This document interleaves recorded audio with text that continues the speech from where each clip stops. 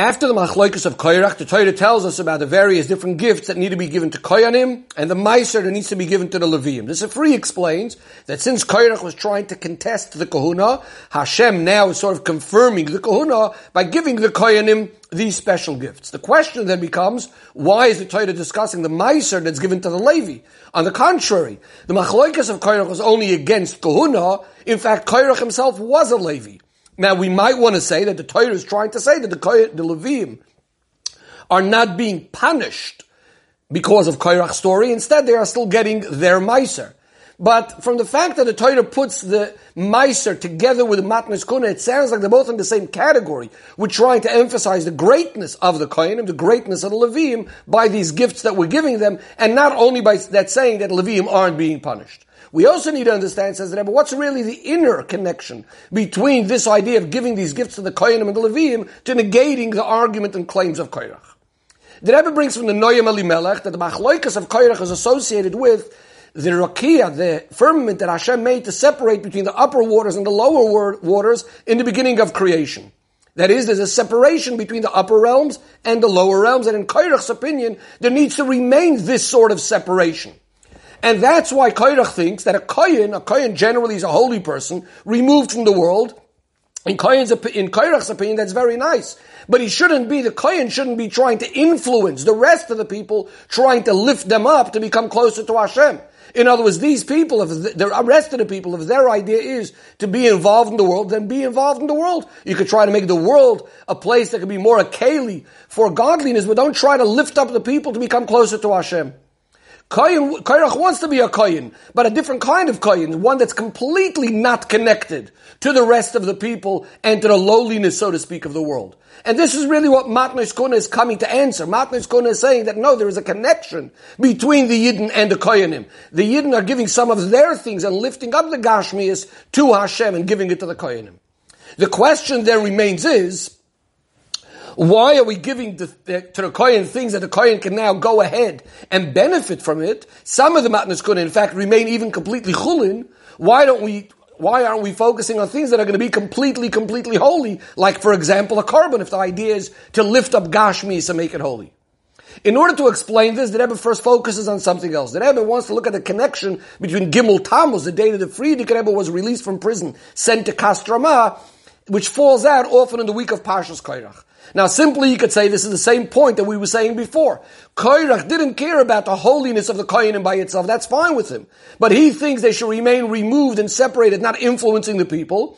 In a similar way, those that imprisoned the Frierdiker Rebbe were fine with the Frierdiker Rebbe learning Torah and doing mitzvahs, but not to spread Torah and Yiddishkeit and influence the rest of the Yidden. And so to the Geula of Gimel Tammuz is that Hashem is showing everyone that the Frierdiker Rebbe could continue his work of spreading Torah and Chassidus and Yiddishkeit, just like in the Parsha where Hashem is nullifying Korach's argument by giving the Matnos Kahuna. But the Rebbe says seemingly it's not completely the same. Because in Gimel Tammuz ultimately the Frierdiker Rebbe is not able to continue with the whole strength as he was before. Because he's still in Kastrama, the Geula is only going to be on Yud Beis Tammuz, and in the meantime, there's still going to be more difficulties. He's still in Russia, he's still in communist Russia, etc. In order to understand all of this, the Rebbe goes back to the idea of Matnos Kahuna and Meiser, and the Rebbe says a very simple question. Why is there, in these different things we give, why is there a measure how much we give? And in many cases, there's a maximum how much we're allowed to give. Why can't we make everything holy to Hashem? To explain all of this, the Rebbe says, let's look at the differences between Kohanim and Leviim and what Korach actually wanted. Chassidus explains a Kohen is a Isha Chesed, Levi is the idea of Gevura. Korach wants Gevura should overpower Chesed. What does this mean? In Avodah, what this means is, Chesed is about Hashpah, giving down, bringing down into the world, godliness into the world. Gevura is about, so to speak, escaping, running from the world, the idea of Ratzui, striving to get closer to the Eibishter and leaving the connection with the world. Korach is of the opinion, as we said before, that the Tachtoinim by themselves have no connection to Elikus. If anything, it's about leaving, not being a Tachtoin anymore, being removed from the world. You can't remain in the world and have a connection to Elikus.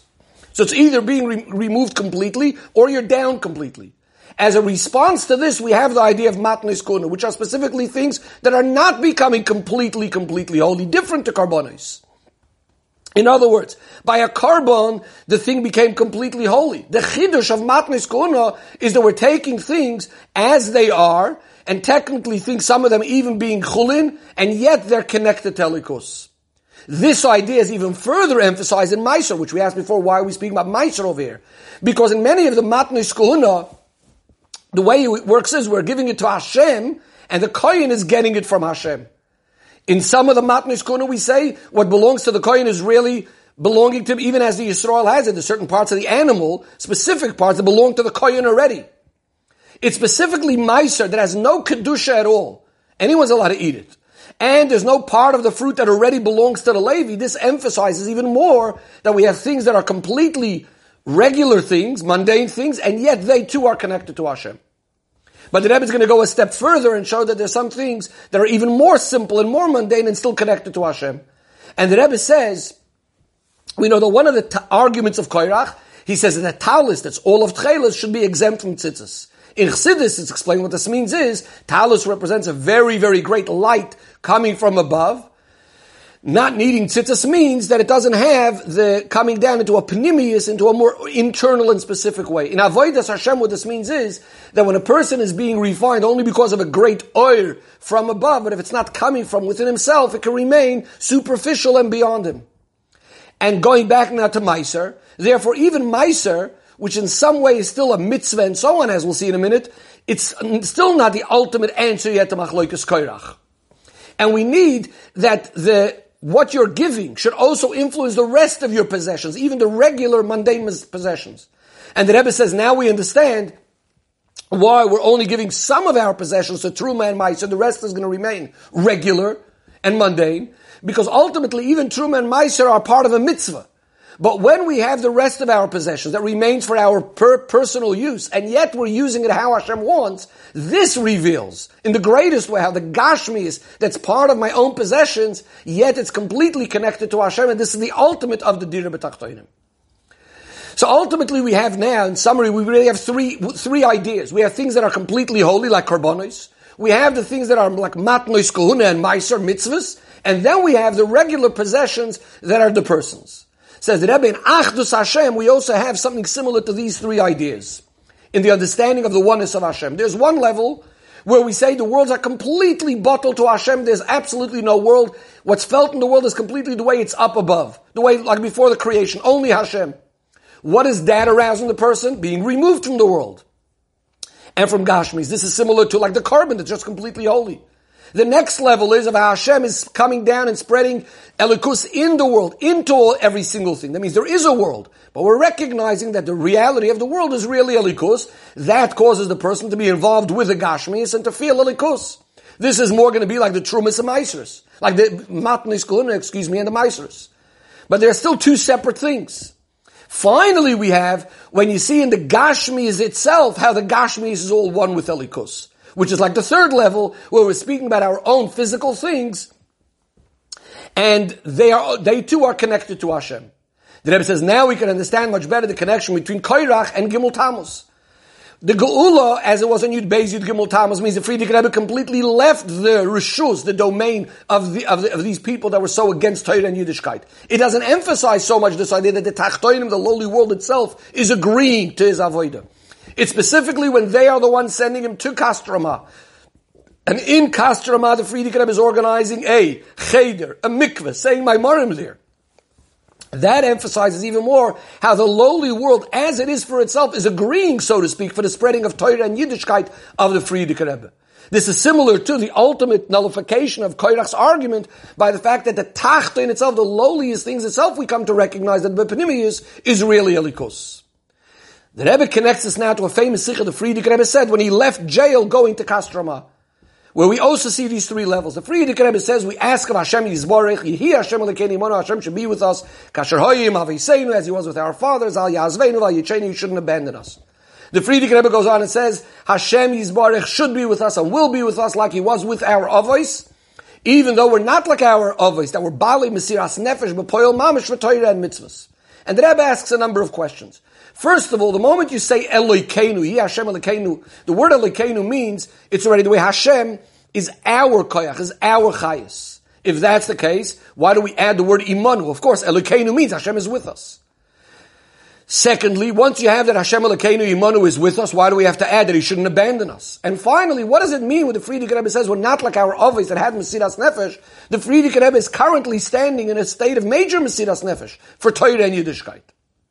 And the Rebbe explains that the Frierdiker Rebbe over here was trying to bring about the Gula even for Yidden that don't have Mesiras Nefesh practically for Torah and Mitzvahs. Even on the lowly Yidden, he wants to be poiled that Yehi Hashem Elokeinu imanu.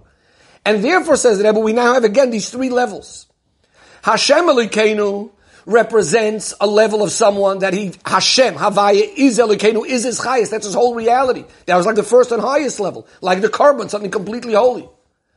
Then we go down to the next level. You have a person that he's a person for himself, but he's connected to Hashem, two separate things.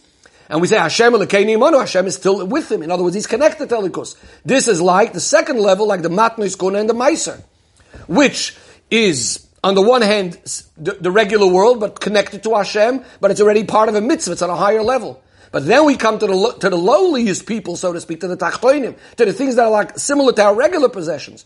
Al yazveinu v'al yichenu. We're speaking about someone that's on a very lowly level, that even as they are in their current state, there should be that feeling that there's no chas v'shalom separation from Hashem. Hashem doesn't abandon them, and they don't abandon Hashem.